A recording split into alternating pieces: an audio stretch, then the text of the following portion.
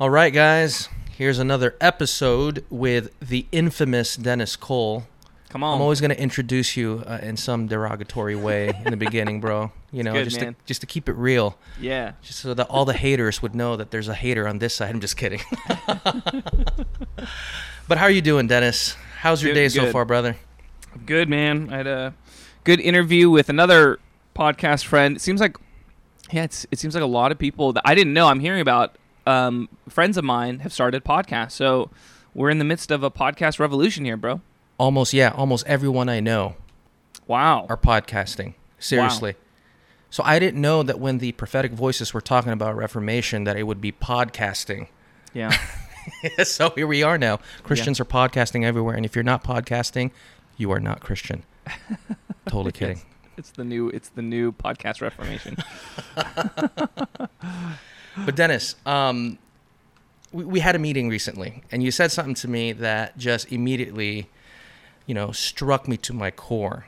And I really wanted kind of to, peek into your mind and heart here and ask, what did you mean by this, man? And it's a pretty straightforward statement, but you mentioned that you are not going to send your kids to college. That is not very Asian of you, bro. Yeah. To say something. Yeah, not Asian. Yeah. So okay, all right. Why? So yeah, where did that come from? Yeah, to clarify, I said I'm not planning to send my kids to college, and I'm even planning to discourage them from going to college. My general take is this: look, when you graduate from high school, you're an adult. Mm-hmm. So I think you have the freedom to, make up your own mind, make your decisions, and own them. And so I will encourage my kids that, hey, it's their decision. If they want to go to college, they can. But in terms of my role as a parent, I've thought about the boundaries I would put up in the advice, the encouragement that I would give them in terms of what to choose. And yeah, I think at this point I would encourage them not to go to college, right? I think there is a window. There's a way to go to college that can be really great.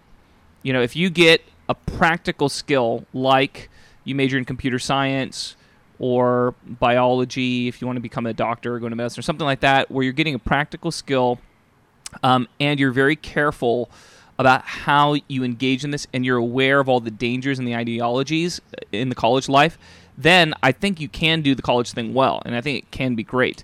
But there are now so many downsides to college. From the cost of college tuition doubles every 10 years or so, right? It's rising at 3 times the rate of inflation, and that's because when the government had decided it wanted to help everybody get a college degree, whenever the government intrudes in the market, what it's going to do is it's going to help out people in the short term, and it's going to make everything worse in the long term. That's almost always what the pattern looks like, and so in this case, yeah, it helped a lot of people get college degrees, and what that ended up doing is it ended up, number one, devaluing the college degree, the bachelor degree, on the job market. So now the bachelor's degree is worth about as much as a high school degree was in the past generation. Mm-hmm. The only difference is, you're paying a lot more for it, so you start off in debt and 4 years later, right? So I think that's basically what's happened. So I don't think the college degree is very valuable anymore. For sure, if you get a history degree or a political science degree, it's not very valuable, all right?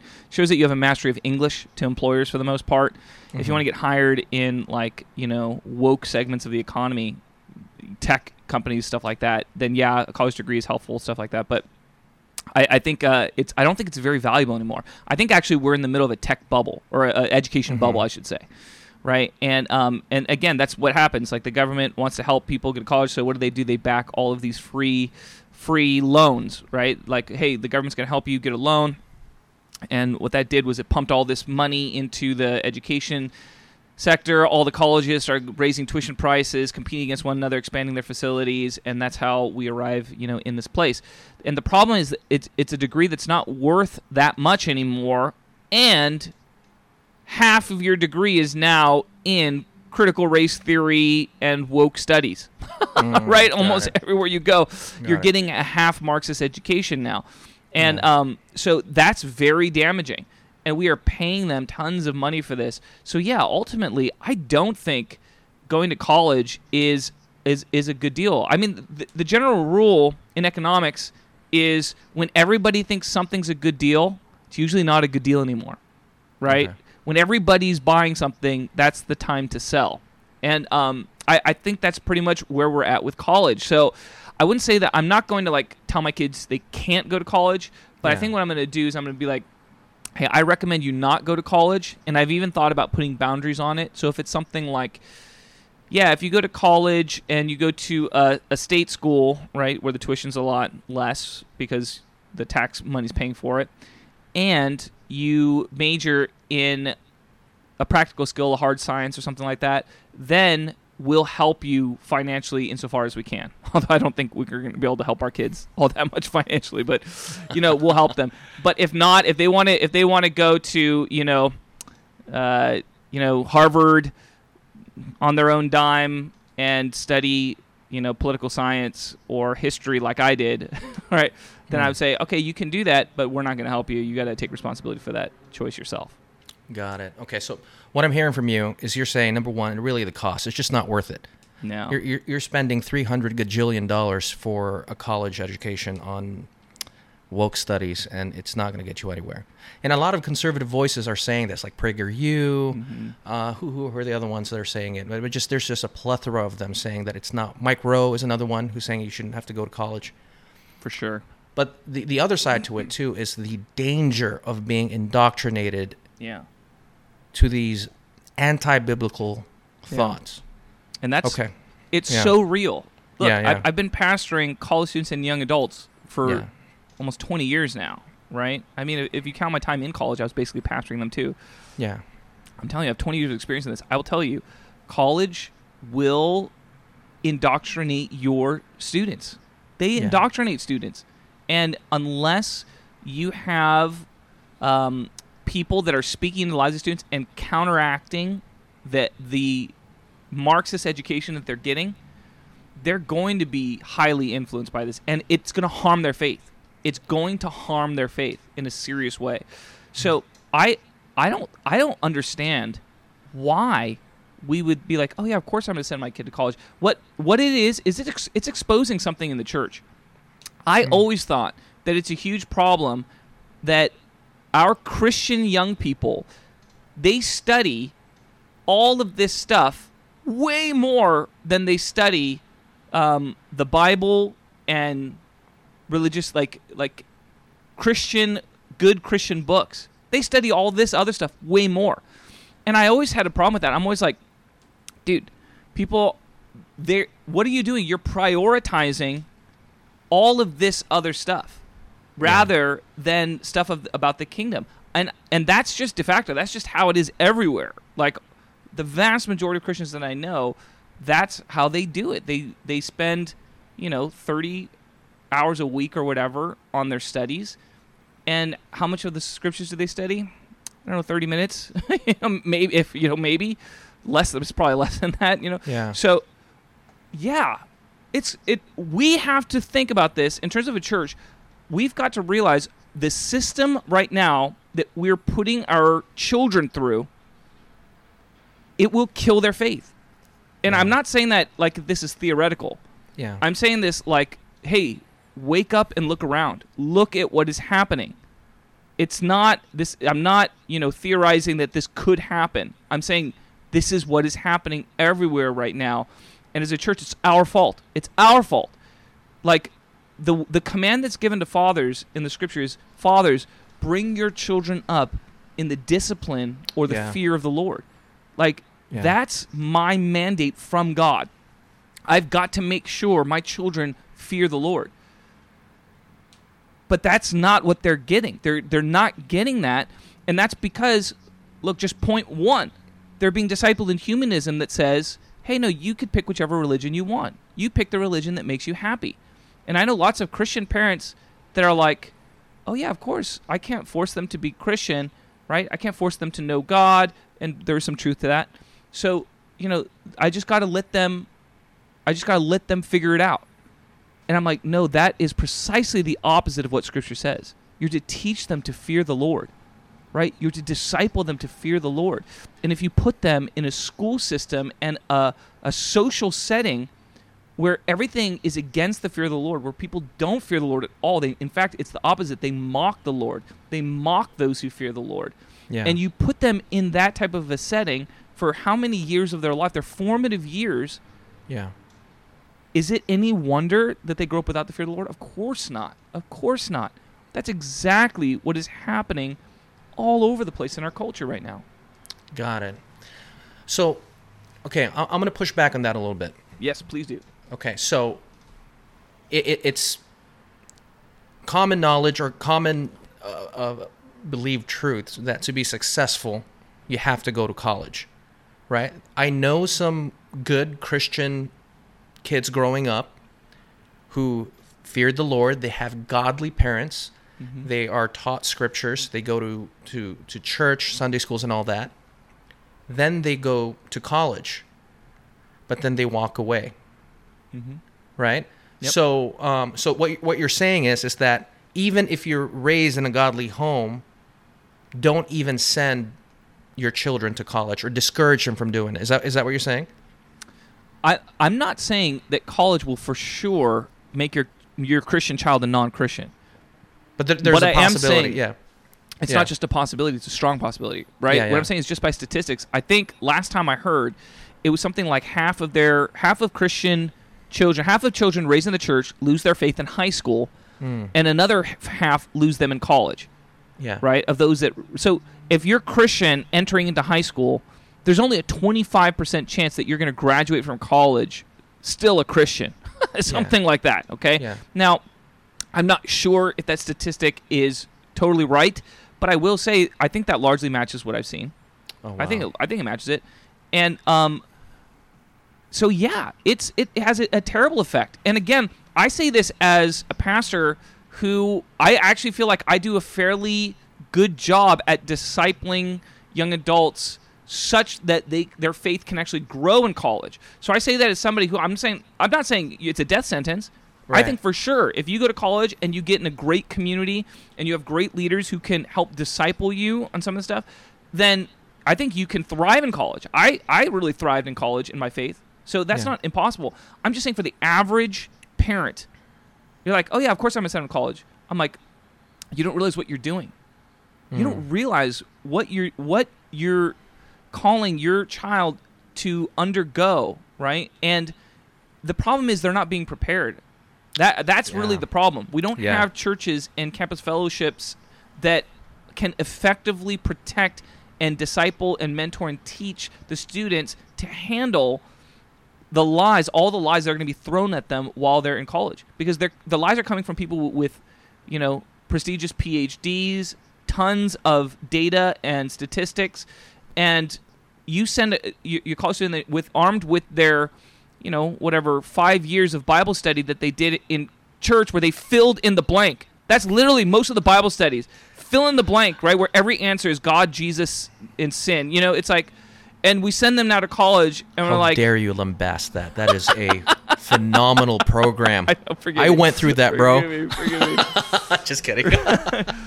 And then we send them into these colleges, and of course they're going to be challenged like crazy. And yeah, most of them, they can't handle that.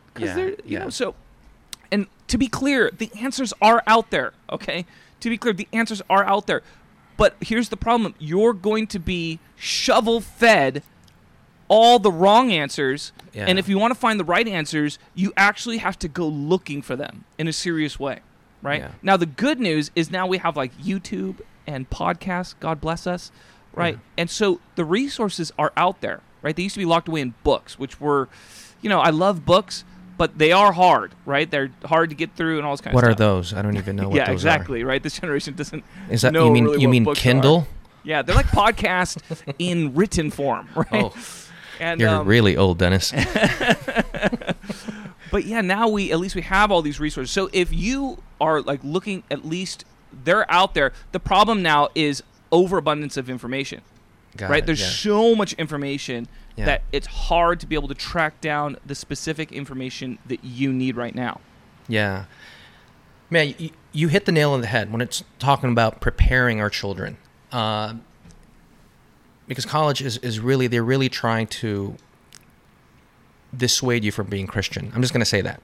For sure. Right? Because I went to community college, and I remember I took a philosophy class, and the professor there, all he did was lambast Christianity and how Jesus is just a prophet and all these things. And thankfully, I was equipped, and I learned apologetics and all that. And so I was able to have a conversation and dialogue and really push back on the professor. And I mean, it was a great conversation that we had. But if I didn't have that, I would be full-blown atheist today. Sure, yeah. So, and a lot of churches today are not really equipping children to defend their faith or to know their faith, to understand different worldviews. It's very just, you're right, sadly, it is just kind of fill in the blank. So, I mean, there needs to be a reformation here in kind of in youth programs and children's ministries and things like that. I mean, so... Oh, yeah. I mean, what would you say? What would you say to youth pastors now and kind of to leaders of children ministries? Like, where can they start on this? Yeah. Because you're not going to teach systematic theology to, a bunch of 8 years old, right? So where do you start? Well, look, we cannot put this all on the youth pastors and the pastors in general. And what I mean by that is that we have an entire system that needs massive reformation, okay? Like, look, the dominant model of church right now is, a mega church where we have like an hour-long service, maybe an hour and a half, and that's it, right? And you got to make that service fun. You got to make it snappy. You got to have great snacks. You got to have great fellowship events. And what I'm getting at is the entire system of American Christianity is producing low commitment, low sacrifice Christians.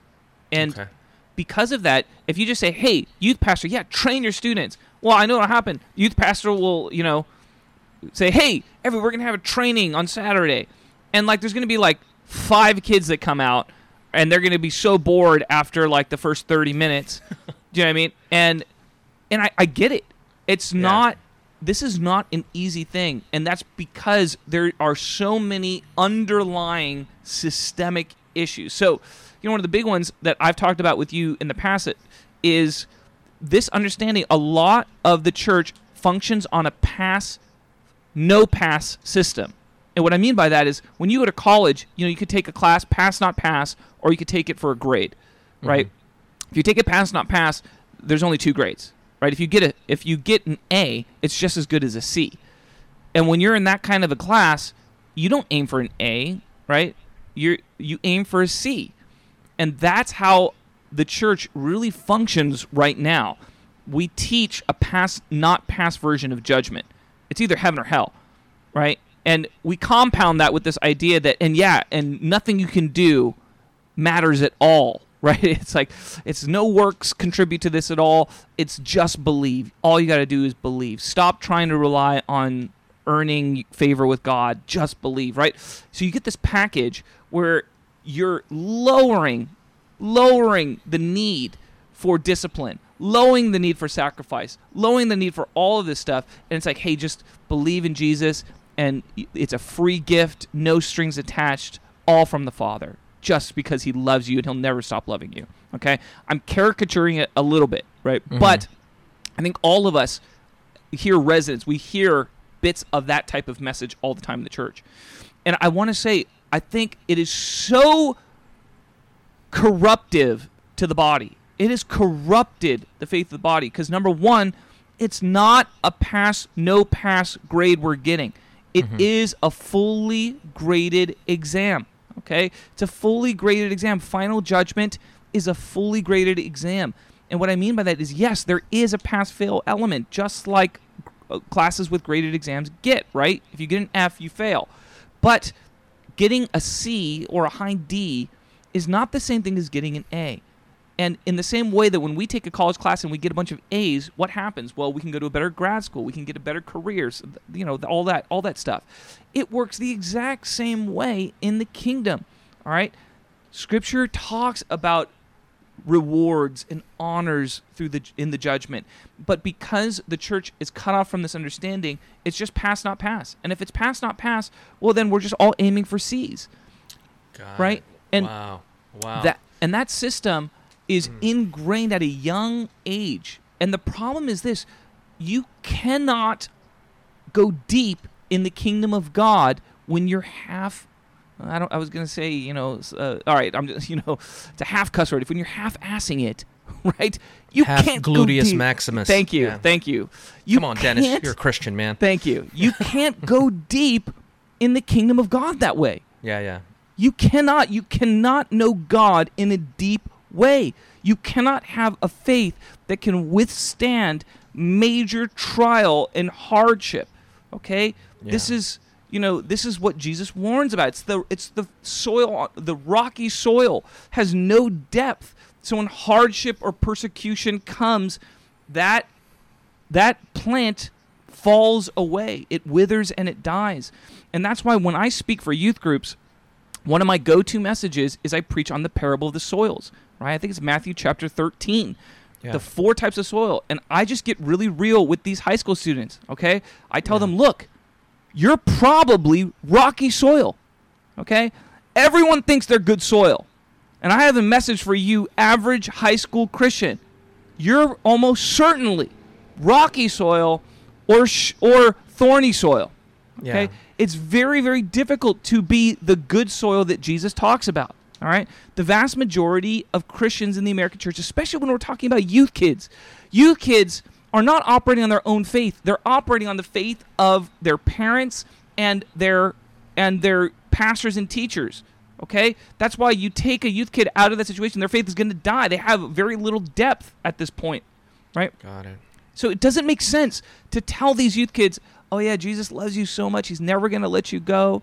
You can never fall away." All of this stuff. And hear me, I'm not trying to get in an argument with my Reformed Calvinist friends, okay? Because most of the Reformed Calvinist people that I know that have deep faith, they're just as concerned about people falling away, okay? Yeah. And I'll simply say this. Yes, it's not easy to make it into the kingdom, and it does no one a service when we tell these youth kids, when we emphasize the love of God, the mercy of God, the grace of God to such a degree that there's no need for serious sacrifice, no need for serious attention, for truly studying His Word. I look at youth kids, and they're not saying the Word, and you know what I do? I try and rebuke the heck out of them, right? I try to rebuke I try to put some of the fear of the Lord in them, because I think that's what the Scripture says. The one who meditates on the law of the Lord day and night, he is like a tree planted by streams of water, bearing fruit in every season. All that he does prospers. His leaf does not wither.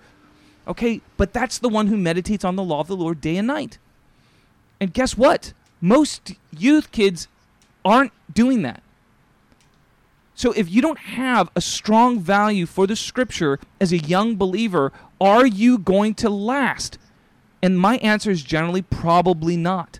Probably not. The same message. That's a refrain, by the way. Okay, that's not just one passage I'm picking out. All right, John chapter 15. The one who abides in me, and my words abide in him, he is the one that bears much fruit. If you do not abide in me, and my words, if they do not remain in you, right, then you're like a branch that is cut off and thrown into the fire. This is a warning. This is a warning how we have to value his words. And it's not just hearing the word, it's doing the word. The one who hears these words of mine and puts them into practice is like a man who builds his house on a rock, so that when the wind and the waves come, they have a solid foundation of faith and they're not shaken by the trials of life that will come. And that's what I'm trying to warn young believers about. Your faith is going to be tested. Okay? Your faith will be tested. And the question is, have you built a solid foundation that can withstand the testing that will come upon you? And honestly, most youth kids, the answer is no, because they're not serious about it. Okay? And look, to be fair to youth kids at this point, just Christians, because I'm pastoring mostly adults right now, and most of them are not that serious about this stuff. Yeah. And it's the same message as, hey, if you don't get serious about this, there's a very good chance you're going to fall away from the faith. All right? And that's because the Scripture warns us about this. All right? We have to treasure his word in our hearts. Okay? Yeah. It's got to be something that's valuable to us. If we long for wisdom and understanding, and if we go after it, like we go after treasures and gold and silver, if we value it more than that, right, then we will find it, right? That's the encouragement that's given to us in Proverbs. If we treat his word as a light thing, as a thing that's not that valuable, that's what the scriptures refer to as despising. If we despise the word of God, then it will not be able to sustain us in the times of testing that we go through. All right. Wow, that's powerful. And so that's why I'm saying this is not a problem of like, oh yeah, these youth pastors, right? They're just not doing a great job. No, it's not about the youth pastors. It's about the entire system that we've built right now in the church that is fostering such shallow believers. And I say this lovingly because I love these believers. I love these believers, but it's the fear of the Lord. The fear of the Lord is the thing that enables us to get depth. And that's what when we're talking about college, that's the problem here. The fear of the Lord is the beginning of wisdom. Yeah. And when the colleges abandon the fear of the Lord, now what they're doing is they puff up people with knowledge, but it's not wisdom. People are spending so many hours and hours and hours of their life learning all of this knowledge, and they're being puffed up with all this knowledge, but it's not wisdom. It's not knowledge that leads to life. All right? Right. And that's why, yes, as Christian leaders, we should be questioning, should we be recommending to our sons and our daughters that they go and spend tens of thousands, in some cases hundreds of thousands of dollars, to study knowledge that is not based on wisdom? And I think, generally speaking, the answer is no. The answer is no, especially given what I think is the market. Like I said, I think we're in a bubble of higher education. I think what's going to happen is this bubble is going to pop, and when it does, all of these prestigious degrees that we have aren't going to be worth all that much, okay? Just like the housing bubble. Everyone thought these houses were worth $400,000, $500,000, but they weren't really worth that. Yeah. Right? And when the bubble started to pop, people realized, oh my gosh, my house is actually not worth as much as I thought it was. It's the same thing with these degrees. They're not that valuable. They are valuable to some degree, but they're really not that valuable. And what I mean by that is what I think is going to start happening is we're going to see alternative forms of education. We're already seeing that, right? We're seeing coding boot camps. We're seeing, trade schools and things like that, because what you need is the skills, right? Mm-hmm. What you need are the skills, and I think what we're going to see, our whole market right now is built on the credentialing of universities, because the university system has been really great in our nation's past. So what we do is we allow the universities to be the ones that are guarding their institutions and the excellence of their institutions. And that's the whole college admissions process, right? Yeah. So they test you with the SAT, they test your grades, and they're like, okay, yeah, you show enough excellence that you can get in. And that system has worked for the overall market, because really that's what employers are looking for. They're looking for, do you have the skills, and do you really have the work ethic, right, and the intelligence to be able to learn and to grow and to make you a good employee? Yeah. But I think that we can find out those things apart from the college experience, right? I think we can move into a more credentialing system, right, where employers are simply testing, hey, can you do this job? Can you code this program, right? Yeah, and if but so, Dennis, that discriminates against the person who majored in underwater basket weaving. What about them? I know. No, you're talking about me, bro. Okay. So here's the good news for anybody that spent a boatload on your education, and now you're like, oh my gosh, Pastor Dennis is telling me that it's like worthless. What did you major in? What did you study? I was a history major. All right. Oh. I could have double majored in political science. I love political science. I studied a lot of it. So that's not a worthless. It's not totally worthless. All right. Come on, we need that today. It's similar, right? If we're talking about how much is it worth on the job market, a history degree is worth as much as all these other social science degrees, which is essentially the skill that you're getting is English. All right, I can read, I can write, I can think at a high level, something like that. Okay. Yeah. And everyone that has a social science degree, including those that have hard science degrees like biology, okay, we can all do the same thing. So we're all about the same on the job market, essentially. Got it. Okay. So, hey, I wanted to ask, okay, so you were a youth and college pastor, and here you were going Spurgeon on these kids, right? And you were preaching scripture. I mean, rocky soil. I mean, some of these things that these kids have not really heard. So what was their response? How did they respond? I mean, did the parents hear this, and what did they think of it? I'd like to know. Yeah, it's a great question. So I will say this. I did youth for 1 year of my life. All right. Oh, okay. So I have not done a ton of youth, but my bad. I speak at a number of youth events, right? So I'll do youth retreats, I'll do, events with youth, and I'll speak there. So that's where most of my experience comes in terms of ministering to youth. Got it. And I'll say for the most part, I get pretty good feedback. And that's because I'm bringing something that they don't usually hear, right? If it was that message every week, it would be really hard on people. It's the same thing. You can't just hit one aspect of the kingdom over and over and over and over again. Okay? For sure. But because I preach on something that's kind of a neglected truth, what it does is it really galvanizes people, right? And that's why I do it. I can preach on the love and mercy of God. I actually love that message, okay? I love the love and mercy of God. It's just so overemphasized in comparison to the fear of the Lord right now, which is why when I'm guest speaking, I'll usually target more the fear of the Lord.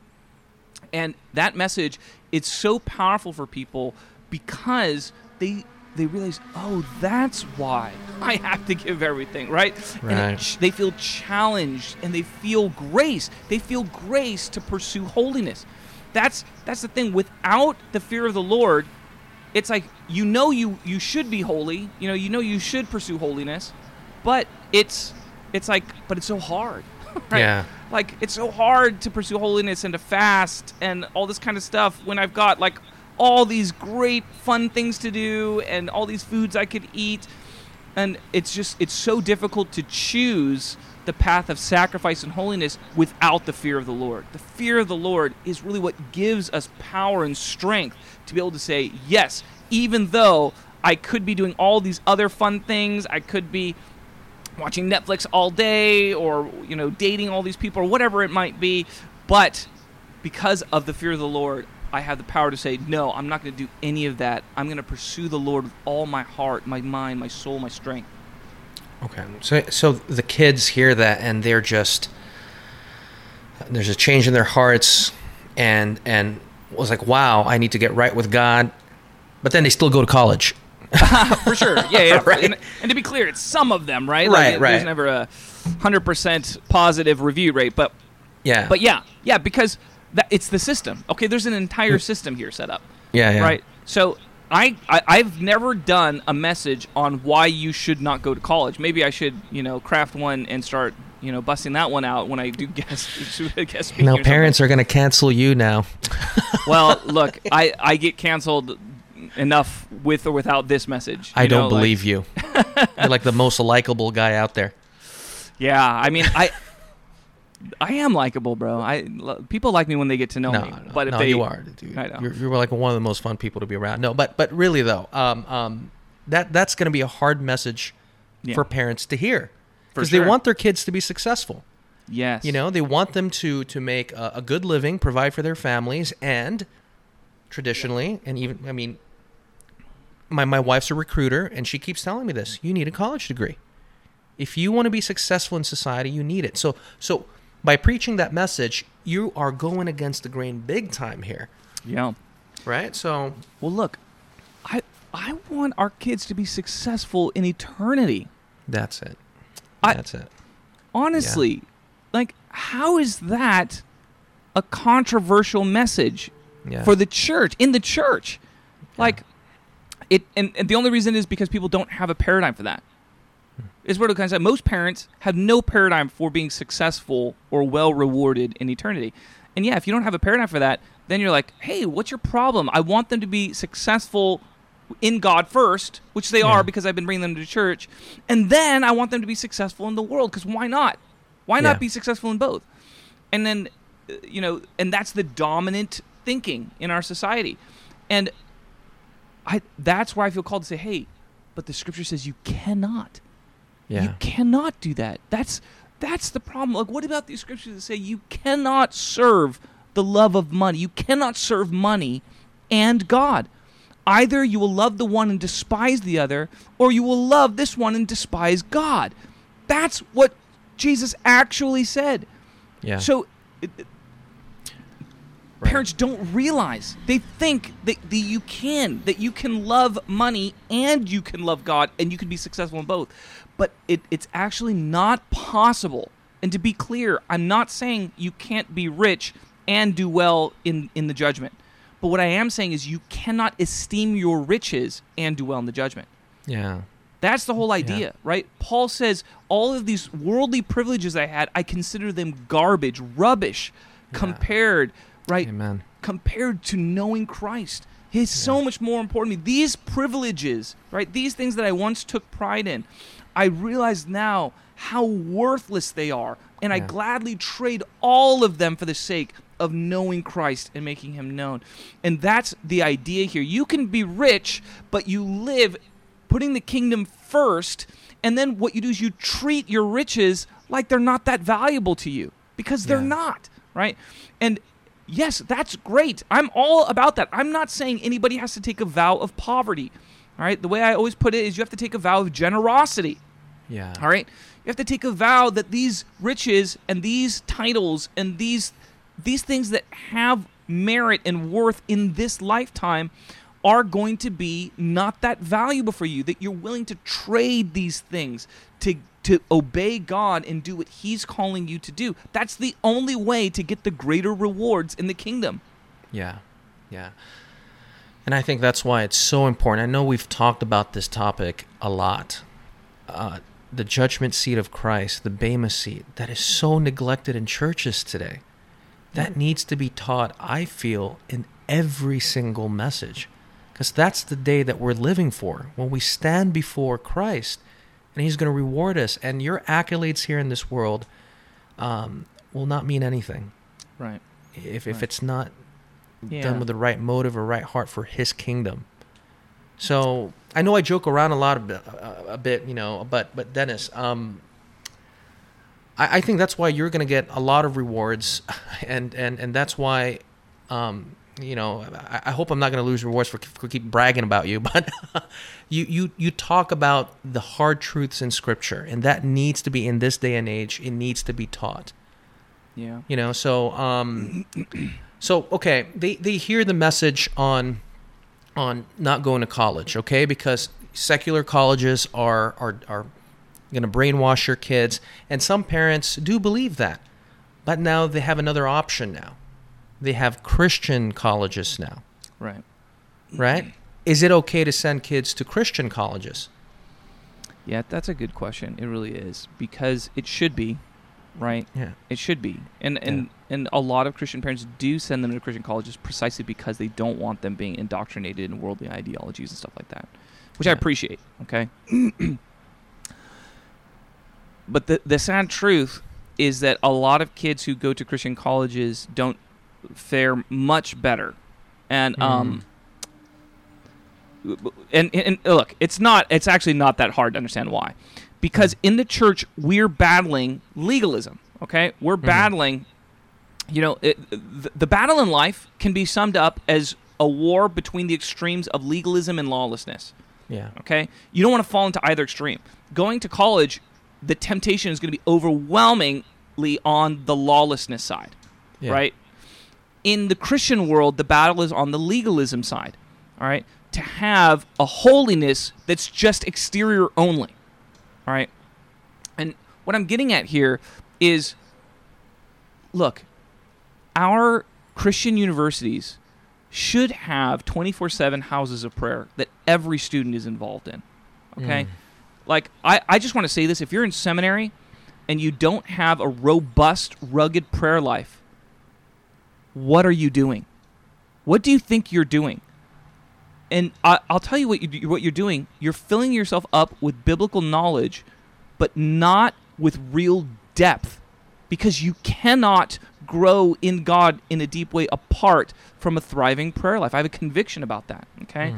Now, I'm not going to say that a thriving prayer life is the only thing that you need, But I am going to say that many Christians go to Christian universities or seminary, and they get all of this head knowledge about God, but what happens is they become increasingly religious. And I'm not trying to say everyone's like that. There's lots of great students that grow a lot, right, in seminary and at Christian colleges. I'm just saying the battle on that side is against legalism, and the temptation is to grow in the knowledge about God without experiential knowledge of God, right? And without growing in our convictions and our obedience. It's not the one who hears the word, it's the one who hears it and obeys and does it, okay? And so, forgive me, I don't want to paint all Christian colleges with the same brush. Some are doing a much better job than others, okay? And a lot of people throughout history have gone to Christian schools and have been really blessed by it. My seminary experience, I should say, was amazing. All right, I loved my seminary experience, and that's because I didn't go to seminary until I felt like the Lord told me to go. All right, so I actually started in ministry very young age, like 22, 23, I can never remember. And people around me were like, "Hey, you need to go to seminary. You're a pastor. You need to go to seminary." And I understand that advice. That's not terrible advice, right? But I really prayed about it, and I felt like the Lord said, "Do not go to seminary." And so I said, look, I honestly prayed about it. I'm open to going, but I really feel like God's telling me not to go to seminary. And so I ministered for 6 years as a pastor with no seminary education, right? But I had a real love for the Scriptures. So I seriously studied the Scriptures, but I did not go to seminary. And then the Lord told me to go very clearly, explicitly. He said, now's the time, go to seminary. And I went, and it was phenomenal. It was amazing for me. I had such a wonderful time doing it. And so I simply say this. A lot of people go to seminary because it's the pastor thing to do. They want to be a pastor. They want to serve the kingdom, so they just go to seminary. And for a lot of them, it kills their faith. All right. Oh wow. Oh yeah. Oh yeah. In cemetery, right? I went to a church once where that's the only way they referred to seminary was cemetery because so many people's faith dies in seminary. And yeah, that happens all the time. Okay. And that's because. It's not helpful. We all have to follow God. Yeah. All right? We all have to follow God. Whenever we resort to a pattern or to a pathway that it's like, this is the way you're supposed to do it, I think you're in danger of getting away from God. And the danger with the pastor path or the seminary path is it's so well established in many of these, institutions and things like that a lot of people just do it without really seeking the Lord. I mean, like, God, should I do this? Should I go to seminary?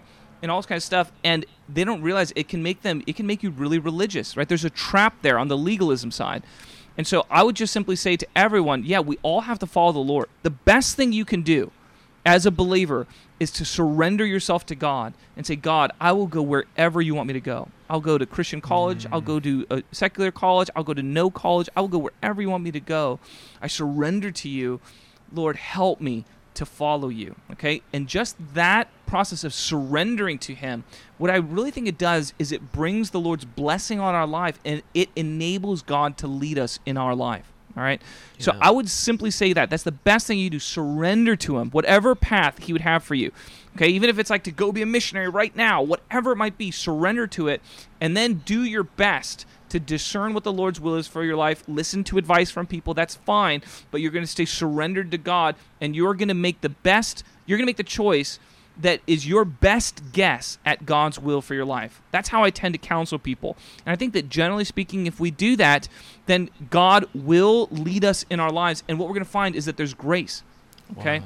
Wow. And it's the grace that matters. Okay, I went to Berkeley, which is one of the most liberal universities in America, and I thrived there because I felt like God's grace was so strongly on my life there, right? And then I went to seminary, and I felt God's grace on that. And then I've been, practically unemployed for the past year, and I felt God's grace on that. It doesn't matter what you're doing or when you're doing it. All that matters is that God is leading your life, and He's providing grace. Because I've also been in seasons where there was no grace, when I did not follow the Lord, right? And, that does happen, where you just feel like there's no grace on your life in this season. And the big question I always ask for people in that, just make sure, did you disobey God? All right? Did you surrender? Like this, wherever you're living in your life right now, Did you obey the Lord? Did you surrender and say, God, whatever you want, I surrender to you, right? Yeah. And make sure you go back and you do that, right? Make sure you go back and say, hey, God, this season has been so hard. I just feel such little grace. Let me go back and surrender and say, God, if you want me to stay here, I'll stay. But if you want me to go, I'll go, whatever. And doing that, that's the best thing that we can do, okay? Whether it's to seminary or to secular university or whatever. Yeah. Well, I never really thought about it that way before. I mean, yes, we are to follow God's leading and we wait for him to speak to us. But when it comes to going to Christian university, it's always a resounding yes from everybody. You know what I mean? It's Christian university, seminary, yes, go for it. Even if you don't become a pastor, you're going to learn so much. But no. I know a lot of people that have regretted going to Christian schools. Wow, I majored in procrastination and I never got my degree. So I don't know anything about schooling. I'm self-taught. I'm an armchair theologian at best. So, I never thought about it that way before. I mean, that's a big wake-up call.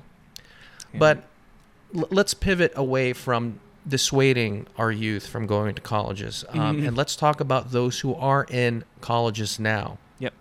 Okay. Should they just pack up and leave? Or, yeah. I mean, of course not, right? I mean, I feel like they should stick with it, right? I mean, but there's still that danger of being, being dissuaded about Christianity, because that's really what their agenda is. So what's your advice for them? Because you went to the Mecca of leftist thought. I don't know how you survived there and stayed Christian. Oh yeah, you were predestined. But so yeah, what would you say? Look, the best thing at any stage of life, if you have not done this, do it now. Surrender. Say, God, I will go wherever you ask me to go. I am surrendered to you. You're the boss of my life. Okay, my life is not my own. Right? I've been crucified with Christ. It's no longer I who live; it's Christ who lives within me. Therefore, I don't have the authority, I don't have the right to make my decisions about my own life, okay? I am a servant. I'm a bondservant of Christ, all right? We have to assume that mentality. And I'd say that if you've never done that, you've got to start. You got to start today, okay? Now, what I'm not saying is that you do that and then whatever thought you get, I just thought of Egypt, time to go to Egypt, right? I'm not saying that we have to become hyper-spiritual like that all of a sudden, okay? All I'm saying is that we surrender ourselves first, and then we do our best to follow him. So yes, if you're in college right now, yes, stay in college unless you feel like God speaks to you super strongly in a very powerful way. You get wise, you get counsel and affirmation that yes, you're supposed to leave and do something. But I just want to say this, as believers, that's what we really should be hoping for. We should be hoping that God would interrupt the plans of our life with a divine mandate, with a divine instruction where he says, Dennis, now I'm calling you to go do this, all right? I'm not saying that has to happen to everybody. In a lot of seasons of our life, it won't happen. It's not supposed to happen. But I am saying this is what it means to be a follower of Christ, where we want God to look at our lives and say, I've found a servant. I've found someone that will follow me and that will do my will, right? Amen. And understand that kind of person is rare, right? Even in Paul's day, he said, that speaking about Timothy, right? He said, I have no one like him, right? That puts the interests of Christ before his own interests, right? Like he found in Timothy somebody who's truly devoted, right, to Christ and willing to do whatever God wanted him to do. And that type of person is rare. And when God finds someone like that, absolutely, in my experience, he leads that person in dynamic ways. So all I'm saying is surrender to God and then put the kingdom first. So if you're at your university, seek the kingdom first, all right? When I was in university, I made it my decision. My first priority is going to be seeking revival at this school. That's first, all right? That's more important to me than getting good grades, okay? Now, to be clear, I'm not saying that you should shirk your work and whatever, F's, it doesn't matter. No. Whatever your hand finds to do it with all of your might, Scripture says. Be excellent in what you're doing, okay? Yeah. But getting our priorities right is essential, All right? If we put the kingdom first, then all of these other things will be added unto us. God will provide for all the other stuff that we need. What that means implicitly is if we don't put the kingdom first, then he won't provide all the other stuff that we need. All right? That's the part that we don't really talk about, right? But yes, that's the implication here. If you put the kingdom of God first in your life, you seek his kingdom first and his righteousness, then all of these other things that you need will be added unto you. He will provide for all these other things. So put that first and seek his kingdom first.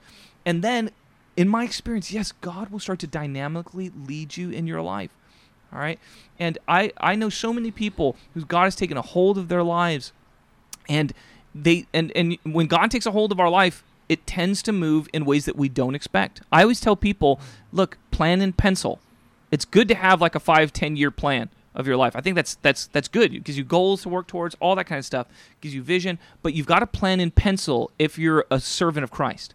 Yes. Okay, because God has the right to interrupt your plans, and in my experience, He wants to interrupt our plans because our plans aren't His plans. Yeah. His plans are always far more amazing than our plans are, and I should clarify, by amazing, I don't mean that you're going to live in a bigger house than something like that. No, His plans are of eternal significance.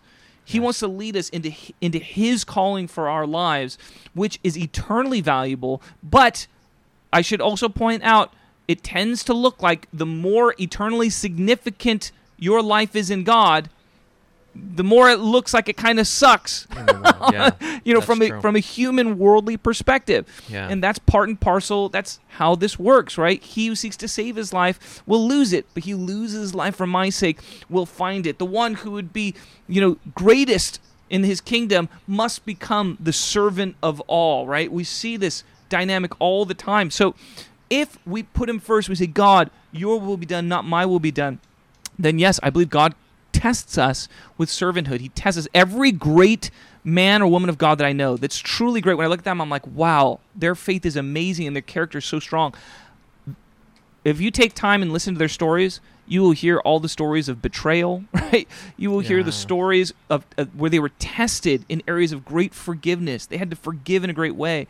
They were tested in areas, would they trust him with their finances in serious ways? They were tested in all of these different areas because that's what this life is for. It's for the testing of our faith. When Hebrews talks about the hall of faith, it's talking about all of these great men and women of God who went through great tests of faith. And it says they never saw what was promised. They were promised these great glories. They never saw it in this life on earth, right? But they had this faith, which is the assurance of things hoped for, the evidence of things unseen. And they lived in such a way that they will receive great reward in the age to come. And that's the promise that we have. Yeah. Man, I'm ready to quit my job, sell everything. Come on, bro. Don't actually Seriously. quit, but yeah, willingness. Yes. No, I'm being serious here. I'm not going to quit, but I'm being serious. My heart is flamed right now. Because when you think about the age to come, that lasts forever. Yeah. Forever. Yeah. And when you think about the riches and the accolades here, it's not even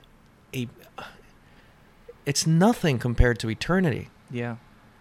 Yeah. So I'm with you, Paul. Man, what I was meaning to ask were the practicals of how do you protect your heart and mind when you're in college. But I think what you're saying right now is the cure for those who are in college right now. Think about the age to come. Seek first his kingdom. Absolutely. I think about the heroes of my faith. I mean, was it George Mueller, right, who just went and trained to become a priest or a pastor or something like that, just because it was the noble thing to do, right? Was that him? I don't know. In his story? Yeah, I think it was him. And then God really met him, and he opened orphanages in Britain. And I mean, and he died with barely anything in his account, in his bank account. I mean, he died. All he cared about was just riches in heaven. Yeah. So, sure.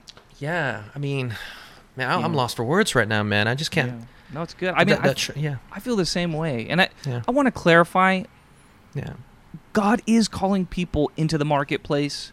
Yeah. And, right, so a holy lifestyle does not always look like, poor pastor or something like that, right? Yeah, like, of course. God's calling lots of people into the marketplace, but it's with the same heart, right? To put the kingdom first. Like, we had Chrissy on, right? She's an entrepreneur, right? A business owner. But you look at her life, and you can tell this girl's all about the kingdom, right? The kingdom is everything to her, and that's what I'm talking about. And those are the types of leaders that we need in all of these fields. I actually feel like the next great move in the church, I feel like what God is going to raise up so many leaders outside of the church, actually. And I feel like it's already starting to happen. I look at some of the greatest leaders of the faith that I'm looking at these days. A lot of them are non-ministers, right? They're not missionaries. They're not pastors. They're people that God's raising up in the marketplace in various areas, but they have this incredibly bold faith, right? And I just want to encourage those who are, in the marketplace, go after God, be faithful in that place, but don't settle for a lukewarm faith. None of us can settle for lukewarm faith, and this is a fight for all of us. I just want to say, Paul, I'm in the exact same place as you, brother. Like, I appreciate that you're saying, hey, Des, I look at you, and you look like someone who's going to be greatly rewarded. And I feel like I look at me, and I honestly don't think I'm going to be greatly rewarded if I were to die today. Okay? And to be clear about that, I'm not trying to be self-deprecating in the sense that, oh, no, nothing good. That's not what I'm talking about. I'm just saying, if I'm honest with the scriptures, I feel like, I use an analogy, okay? And if our grade is A through F, okay, on the judgment, if this is using this grading scale, and F is someone who's not saved, right? If I had to guess at what the judgment's going to look like, I think 90% of people who have ever lived are going to get an F on this test, meaning only 10% are going to get a D or higher, are going to enter into life, okay? Of those 10%, I think 90% of them are going to get a D. They're just going to get eternal life and no rewards, right? And of those, now 1% of people that are left, I think 90% of that 1% are going to get C's, right? And so on. So the people who get A's are so few of all the people who have ever lived. And these are the heroes of the faith. I think martyrdom is probably essential to get an A, okay, on the grading scale, which is why Paul says, I long to share in the fellowship of his sufferings. I think he understood this aspect, right? We will share in his glory if we share in his suffering. He uses a lot of this language in his letters, right? That's why Peter and John went away rejoicing when they were whipped, because they understood they had been counted worthy to suffer for the name. I think all of that, they understand. To get an A, maybe even a B, you have to go through real persecution, like serious persecution, okay? So that's why I say, when I look at my life, if I have to be honest, I think I'm probably at a C right now, okay? Yeah. And I'm not saying that to discourage anybody, because I know that people can look at me and be like, oh, wow, he's a person of great faith. But the truth is that this is what I'm talking about. Our American church is largely in the C to F range. You know what I mean? Such so that when we see somebody who's going to get an A, we don't even recognize how great they are from heaven's perspective, because their greatness isn't well understood in our culture, right? Yeah.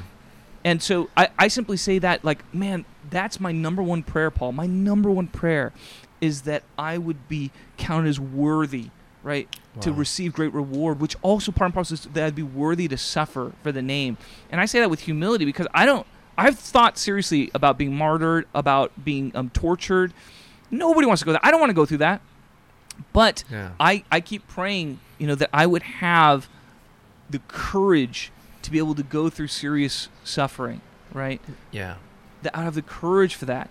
And in humility, I don't know if I have that courage right now, but I pray, God, make me someone who has the depth and the maturity to be able to go through serious suffering for your name, right? Where my faith can be tested in that way, because that's the dream of my life, and for those that I disciple. I pray the same thing for those that I disciple. My great desire is that they would have that kind of maturity and that they would be greatly rewarded in the age to come, because I know how difficult and hard that is, man. Yeah. One thing that I hear a lot from pastors, and kind of in their sermons, it's almost as if they're dissuading Christians to have ambition. Mm-hmm. Right? Yeah. Ambition is a bad thing. For sure.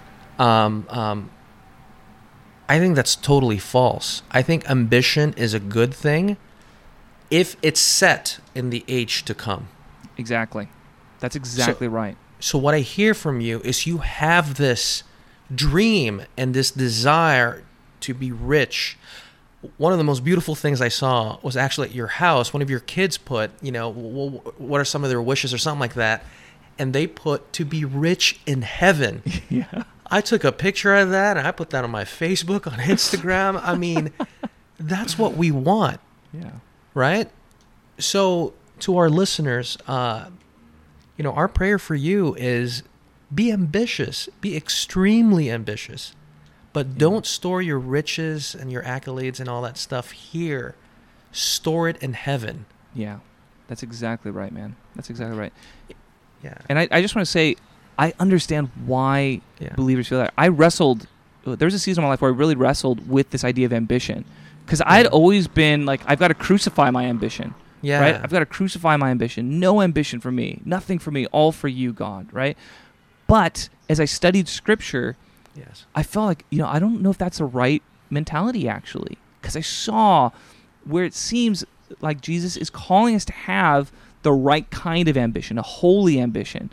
Right? And to share, John 5 says this: I've come in my Father's name, and you have not received me. But if someone else comes in his own name, you will receive him. How can you believe if you accept glory from one another, yet do not seek the glory that comes from the only God?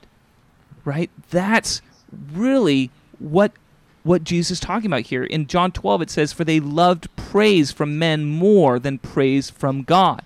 Yeah. And there's this contrast. They couldn't recognize how great Jesus was because their understanding of glory was so shaped by worldly standards. Yeah. Right? And they didn't seek the glory that comes from God. If they sought the glory that comes from Him, then they would have recognized the characteristics of Jesus that are actually truly great. And that's the idea. We are to seek the glory that comes from God, because that's real glory. And we're actually told, like Romans chapter 2. So I want to give some verses to people who, are wrestling with this stuff, and so they can see that no, this is actually in the Bible. Okay. Yes. Romans 2:8. Oh no, excuse me. 2:6 says God will repay each person according to what they have done. To those who by persistence in doing good seek glory, honor, and immortality, He will give eternal life. But for those who are self-seeking and who reject the truth and follow evil, there will be wrath and anger. That's a difficult passage for a lot of people because it sounds like works righteousness. It sounds like you're earning your salvation some way. Okay? So I want to be really clear. We can't earn our salvation by being good enough. Okay? Yes. But the glory, God wants to give glory to those that He has redeemed, right? He gives us salvation as a gift for faith in Christ, right? But that's where works come into play, and it's all over the Scripture once you have the paradigm. Yeah, it's replete in Scripture. Jesus talks about it. One of the verses that I think about where He's talking about to those who want to be first in the kingdom, right? Be the last. Yep. If you want to be great, be a slave to all. Right. So this is the doctrine of rewards. I highly encourage everyone to look into this because that's when Jesus returns, we will all stand before Him, and all believers will, everything, your thoughts, your actions, your motives will be laid bare before Christ. Yes. And He's going to reward it according to the standard of His word. Yes. Yeah. So Yeah, and just something really practical for people, because I know that, what's on our hearts, how can we help Christians who are in college thrive? Yeah. Just something very practical. And this is what I train, all the college students that I've mentored, is join a prayer group praying for revival on your campus. Just very practical, okay? If there's not one, try and start one, okay? But look, what you're doing is when you're seeking revival on your campus, you are putting the kingdom first, because that's God's desire. God wants to bring revival to your school and to your city, right? And you start seeking that in prayer. And that's the prayer part is always, in my opinion, the first part that's really got to get set. When the devotion to prayer gets set, then what I find is that God starts to give burdens for more specific things. So people then get burdened out of that place of praying for their campus. They'll get burdened for, their, student senate, right? Or they'll get burdened to do evangelism on campus, or they'll get burdened, right, to serve the homeless in the city, or something like that. There's lots of different burdens that God can lay on our hearts. But it starts by praying for the kingdom to come, right, on your campus, in your city, and being devoted to that. And so that's always my encouragement. Again, it's we all have to follow God, okay? So follow the Lord, but if you're looking for a place, how do I start? Start there, right? Pray for your campus. Get with other believers who are serious about prayer for their city and for their campus, and just devote yourself to that. Be faithful in that. Do at least once a week prayer meeting. But I recommend, if you can do more than that, do 2-3 prayer meetings a week. I promise you, this is what I find with prayer. If you do 2-3 prayer meetings a week, it won't happen all at once, but in the space of a couple weeks, if you're doing that regularly, you will start to feel a heart for the things of God. It will start to grow more inside of your heart as you're diligent in that place. And I understand for some people that's harder than others, okay? So I don't want to lay a burden on anybody that's too much for them, but I would say as a good starting place, man, that's it. Those students that I've found that have done that, they tend to thrive in the Lord during their college years. Wow. Well said. Well said. Yeah, man, I'm just curious how you didn't become a leftist when just going to Berkeley. Yeah. Yeah, I mean, it's a good question. For me, because I wasn't knowledgeable about all the political stuff, especially. Right? I was like, I came from a Korean youth group, and I'm just about the kingdom, right? I don't care about the politics. I had a friend who was like really into Christian politics, and he's trying to always, convince me to support the Republican Party, and I was like, dude, I don't care about that, right? I just want to pray for a revival. And stop trying to make me like political, dude. Right. But what it was honestly, I just gotta say, I think it was my devotion to Scripture. And I did have my youth pastor and my teachers. They came from a more Reformed, Calvinist background. And the thing that I actually really appreciate about the Reformed movement is they have a high value for Scripture. Right, so they're gonna say, hey, you've got to study the Scripture. You have to honor the Scriptures, even when it sounds like it's not fair. Right, even if you read Romans 9 and you interpret it like, God chooses some people for glory and some people for hell, and if that's how you read it, hey, we have to have the humility to say, even though that doesn't seem fair to me, I have to trust God's word. Right, that He knows why. When we see the full picture, we'll be like, oh, that's why it was so fair. We've got to esteem His word more than our own sense of wisdom and right and wrong. And that mentality is so maligned, right, in our culture and at universities. Yeah. Right? Oh, yeah, these Christians, they just turn off their brain. They just do whatever their scriptures tell them to do. But there's actually, what it is it's having humility. It's humility that, look, I'm just a person. I'm just a human. Right? I don't have the ability to understand all of these vast things, right? So in areas where I'm not sure, I'm going to trust these scriptures. They've worked, right? They've worked throughout history. Yeah. And I'm going to trust it, and I'm going to in humility. And that was actually such a great value for me to have going to college. Because in all these areas where I just didn't know, I just be like, look, I don't know, but I trust the Bible. I trust the Bible. And when I first started studying the scriptures as a high school student, as a college student, all I had were questions. I have journals, and I just filled up these journals with all these questions. Like, God, that doesn't make sense. How does that make sense? I just had so many questions of the Bible, right? And it wasn't that I wasn't rebellious. I was honestly trying to understand it. And I think that's actually really healthy, right? When you're young and you're coming to the Bible, I think, you should have lots of questions because a lot of things are not obvious. They don't make a lot of sense, right? Yeah. And that's being a Berean. You're wrestling with scriptures. Yes, exactly. Yeah. And it really wasn't until years and years later that I started to feel like I got real understanding of what these scriptures meant, right? And all of that is what protected me when I was in college, right? Because I trusted the scriptures, and I had a real relationship with them. I worshipped, and my connection to God in worship kept my heart to a place where I knew the reality of God, even if I couldn't logically prove everything at the time, right? Even if I couldn't logically prove everything, it's like, hey, I don't know about this, and I don't know about this, but I know that God's real, and I know this is what the Scripture says. The Scriptures are keeping me grounded, right? And my intimacy with the Lord through prayer and worship is keeping my heart soft and tender towards Him. Yes. They cannot disprove your experience with God. When you have a real intimate relationship with God, and let's say they have all these arguments against Christianity, and you're not well-versed in Christian apologetics, you point to your experience. But I know I've met God.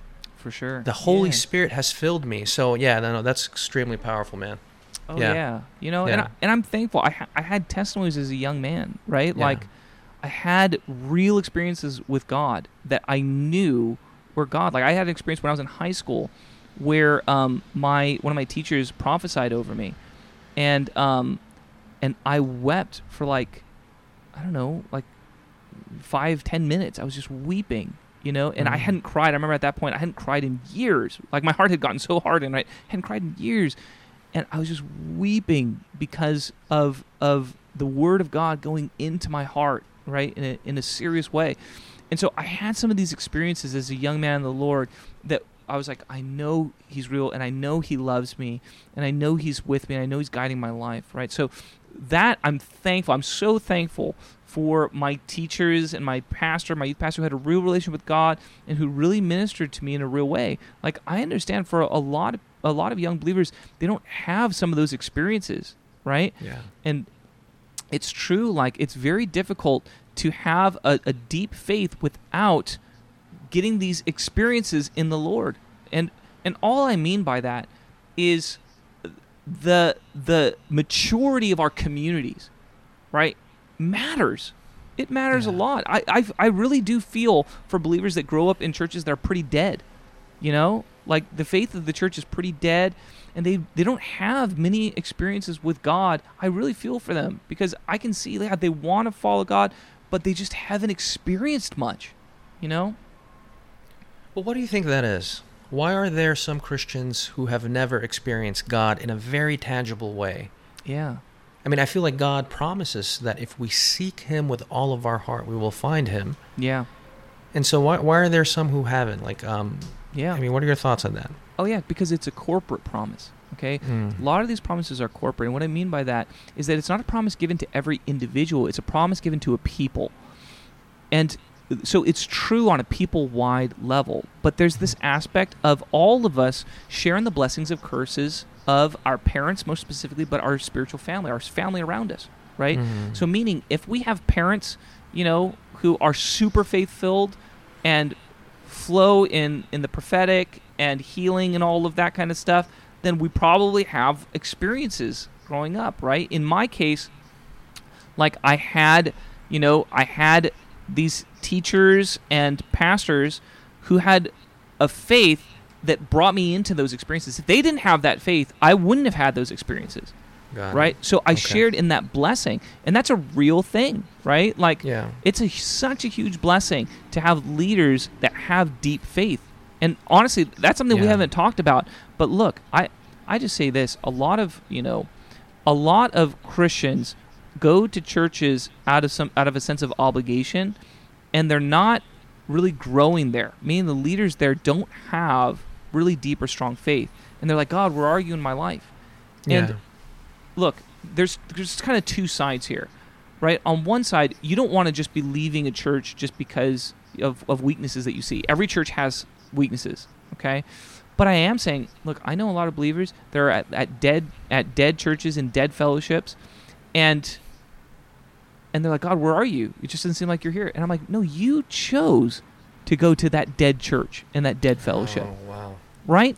Wow. Like, you chose that community, right? Or your parents chose that community if you grew up. Like, there are churches that have vibrant faith, that have great leaders. I'm not saying that they're easy to find, per se, but they're out there. And the point is, if your relationship with God is the most important thing to you, then you've got to seek after those things, right? You have to go after those things. Like for me, I have a policy. I'm not going to be at a dead church unless God tells me explicitly, right? Unless God's like, I want you there, right? I'm not going to choose to be at a dead church where I don't have the ability to actually affect the church, right? It's different because I'm a pastor, I'm a leader, so I have the power to change culture, right? But if I'm like a lay person and they don't want me ministering or whatnot, I'm not going to choose to stay at a dead church without a really good reason from God, because my priority in life is I've got to get closer to Him. That's my priority, right? Yeah. I've got to get closer to Him. So I need to surround myself with people that have strong faith. And that that's my responsibility. I think a lot of people don't understand this. Like, having some friends that have really strong faith is one of the greatest blessings that you can have in your life. They are a treasure, okay? And if there's something you should go after, you should go after people who have strong faith. You should do whatever you can to be their friends. All right? Yeah. Like, when I was in college, I met some people that had strong faith. I followed them around. Right? I was like, I must be your friend. Right? Like, I don't want to be super annoying per se, but I'm like, I want to be close to these people because I want their faith to rub off on me. And let me just tell you, as a leader now, I'm looking for people that have that heart. If I find somebody that's hungry to know the Lord, I'm like, hey, I want to pour into your life. Right? I want to help you in whatever way that I can. Right? Because that's my heart as a leader. I want to disciple and mentor people who are hungry to know the Lord. So if you're hungry to know the Lord, I promise you, if you are looking for mentors or brothers and sisters who have strong faith, I say they're looking for you too. You got to go after them. But people who don't have that hunger, who aren't really looking for it, look, you need to have some humility and say, hey, it's your own lack of hunger, lack of pursuit of the Lord that is contributing to you being in a place where you're kind of in a dead place. And you got to take responsibility for that, right? So start with God. My priority now, I got to be close to you. And if you want me to stay at this church and you're going to provide grace for me to thrive here, then so be it. But otherwise, God, I'll go wherever. Right? I will move to whatever country, right, to be close to you, to find a great community. And that's a priority in my own life. So I feel fine recommending that to others. Wow. Yeah, Proverbs 13:20. He who walks with wise will become wise. Companions of fools will suffer harm. And I'm also reminded, I don't remember the verse exactly, but the Apostle Paul talks about this, that those who are not living it out, don't even be around them. Right. Yes. So that is so important. Gosh, wow. Yeah. That's not practiced in a lot of churches today, sadly. For sure. Yeah, that's sad. Yeah. I just tell believers, look, we only get one shot at this life, right? We only get one shot at this life. It's honestly it's like a cheat code, all right? It's like a cheat code. To have friends that are seriously pursuing the Lord is one of the best things that you can do that is going to cause you to grow closer to Christ. It's like one of the greatest treasures ever. I'm saying if you don't have that, go find those people. I promise you they're out there. Okay? Yeah. Those people are out there. Some of them, they might be at your church, whatever. Maybe you're like, well, I don't really click with them. Well, make yourself click with them. All right? Like, I'm serious. You have to change, right? You have to adapt. Like, there are people that I have seriously adapted to because I wanted to be close to them. That was important to me. Right? Yeah. Yeah, and I think that excuse, well, I don't really click with them. If you are diligent and passionate about wanting to be a Christ follower, you will click with them. Yes. Because you will share the same values. If you are on fire for God, it will come natural for you to be around people who are on fire for God. Right. So this excuse that I don't click with them, their personalities, we don't mesh. Sorry, I see right. We see right through that. That's. And I don't buy that excuse. And there's a lot of there's a lot of things you can do if you're serious. If you want to grow, I can tell you, I would always say pray and surrender to the Lord first, okay? Because we have to follow the Lord. But look, if you go to IHOP, all right, if you do like a 6-month internship at IHOP, how can you not grow in your love for the Lord, right? If you go, you can do student, SAFA, right, which is Contends School, intercessor school. Like you're gonna grow in the Lord. You like a lot of people do a YWAM DTS, right, where they spend a year YWAM, and like these are things that can help jumpstart your faith. If you're, and again, I'm not saying that you should just pick up and do it without really praying and seeking the Lord, because like I said, we all have to follow the Lord where He's leading us. But I'm just saying, there's lots of faith-filled communities that are open, like anyone can join them. Yeah. Right, like they're out there. You just got to go after it. Yeah. Yeah. And I think it starts with your individual seeking. I mean, corporate seeking is I never thought about it that way before. About how where you are corporately affects how God moves. I mean, I thought of it, but in that sense, like being in a church, but how you seek God and the time that you're spending in prayer, reading His scriptures. I mean, seeking Him individually, it will lead to that corporate. You will then start to feel like, I don't really belong here. Sure, yeah, because people don't have the same fire, and then it'll be easier for you to say, you know what, I don't think this is for me. And then you pray and you ask God, and He'll open doors for you. But it starts first with your personal discipline. Absolutely. Are you spending time on your knees, seeking God? Are you reading His Word? Yeah. Yeah. Yeah, and I'll just say this, man. It is so much easier to engage with God in a faith-filled community in so many different ways, right? Like, I can't tell you the blessing it is to have effective prophetic ministry in your life regularly. Yeah. Like, especially if you're not used to that. If you've never had that in your life, let me tell you, it is game-changing, right? To have a community that it really prophesies over you and they're good at it. It's unbelievable. Same thing if you have worship leaders in your community that are really anointed. It's like it's like so much easier to break into the presence of God, right?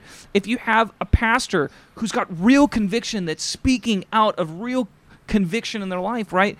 It releases such a grace on you, right, to love and seek the Lord and be convicted by His Word. There's like a faithful community is like, it's the cheat code to life, okay? Wow. It's like so amazing. You sound like a gamer, bro. Do you play games? I am a gamer, yeah. Hey, to be honest, though, I always use cheat codes any game I play. Every game I play, I'm always on Google trying to find cheat codes. So give us more cheat codes, please. Yeah, come on. This is the ultimate cheat code, bro. Yes. Prayer. Corporate prayer. Wow. Well, just so that people who missed it, can you give us some of those prayer ministries again that you were talking about? IHOP. IHOP's phenomenal. Yeah, YWAM is more of a missions organization, but yeah, their Fire and Fragrance, division of YWAM, they adopted House of Prayer, culture and DNA, which is why I hear they're pretty amazing, right? And then Contend with David Kim, who's been on the podcast a couple times. They've got a school. It's SAFA. I can't remember. Set apart for awakening. That's it. Okay, it's like a 6-month internship or something like that, right? And those are just a handful. There's lots of these kind of programs out there, right? But also I feel that God has put in your heart to start kind of a prayer training with the Righteous Remnant. Yes, that's absolutely. something that you want to start. Can you share a little bit about that? I know that we have just a few minutes left, but this is all of our tentative planning right now. Is we're trying to figure out how to support. Starting right now, leaders, right, when it comes to prayer. Mm-hmm. So I'm putting together a mentorship specifically for prayer leaders, okay? And, we're just doing what we can with that. It's a little bit different because all those prayer leaders are going to have some aspect of a prayer group that functions as their community. Now, we do have like a Thursday night prayer meeting that we are taking applications for. Like if you want to come to our Thursday night prayer meeting and be part of this prayer community, we do have some limited spots for that. But yeah, it's a little bit different than like an open program that anybody can come and be part of. But yeah, hopefully long term. Look, my heart, Paul, is I want to see thriving prayer groups all over America. Thriving prayer groups. And look, they can be part of churches, not part of churches. I don't think that it can work in both ways. But look, when you have a culture of prayer and worship that's anointed and that has like real training, understanding of national revival and things like this, man, it's so helpful to get caught up in the momentum of the Spirit, to feel like God is leading and guiding, like I'm part of a bigger story, right? I'm being caught up in the story that God is writing. And that's what all Christians are longing for right now, right? We've so preached this, personal walk with Jesus. It's all about our personal walk with Jesus, which has a degree of truth. But the reality is, no, we're caught up in a larger story that's being written. We're in the greatest story that's ever been written, but it's about Jesus. The story is about him.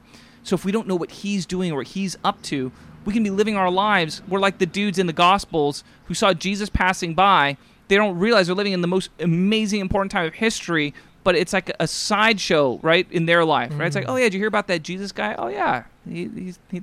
People think he might be the Messiah. And you never investigate it, right? You never become part of the story. Wow. Right? And so many believers are living like that right now. They don't know what God's doing in the nation. They don't know what all the things that the Spirit is doing. They're living a life like totally separate, where they're just trying to have a nice personal walk with Jesus. Or the other excuse, they'll just live vicariously through other people. Sure. Yeah. Right? Well, I'll just wait for what that prophetic person says, or so. Yeah. It's not enough just to be friends with people who are like that. You have to participate. Oh yeah, come on. Yeah. This is our calling, man. Yeah. This is the purpose of our lives. And it is hard. I just want to say that because it's not easy. Like, I had this experience, I won't go into the whole thing, where God told me, Dennis, you're living in the middle of the greatest war that's ever been fought. But because you can't see it and you don't understand it, you can't engage in it. Right? I had a vision, and the Lord spoke to me and told me that. And I realized, my heart has been longing to live in this and to fight in this great war, this great battle, but I don't know where it is. And I don't know how to engage in it. And I that's why I feel so much compassion for so many believers, because this generation, they're longing to know their purpose, and they're looking for it, but it's spiritual in nature, right? It's not easy to discern or to see or to understand. And so I feel for lots of believers. I say, man, if you could trust the Lord and follow him, he will lead you to understand the nature of this spiritual war and to engage in it so that you can live in the purpose for which he's calling you in your life. Wow. Well said, brother. Amen. I can't wait to end this podcast and just weep and just pray, because I got convicted in our talk right now, man. I feel like I've missed the mark in so many ways. But conviction is good. Come on, man. Conviction is good. It draws you closer to Christ. Oh, yeah. So thank you, Dennis. Thank you for sharing your heart. And it totally, to be honest, I thought my talks with you'll give us the practicals on how to go ahead and defend against indoctrination of Marxist thought and all that. But I felt this was Spirit-led, man. Come on. It's about the age to come, and just what matters most is getting on your knees, praying. So thank you so much. Yeah. I appreciate this talk, brother. Thank you, bro. Appreciate you too, man. Yeah. Well, I look forward to next time. Sounds good.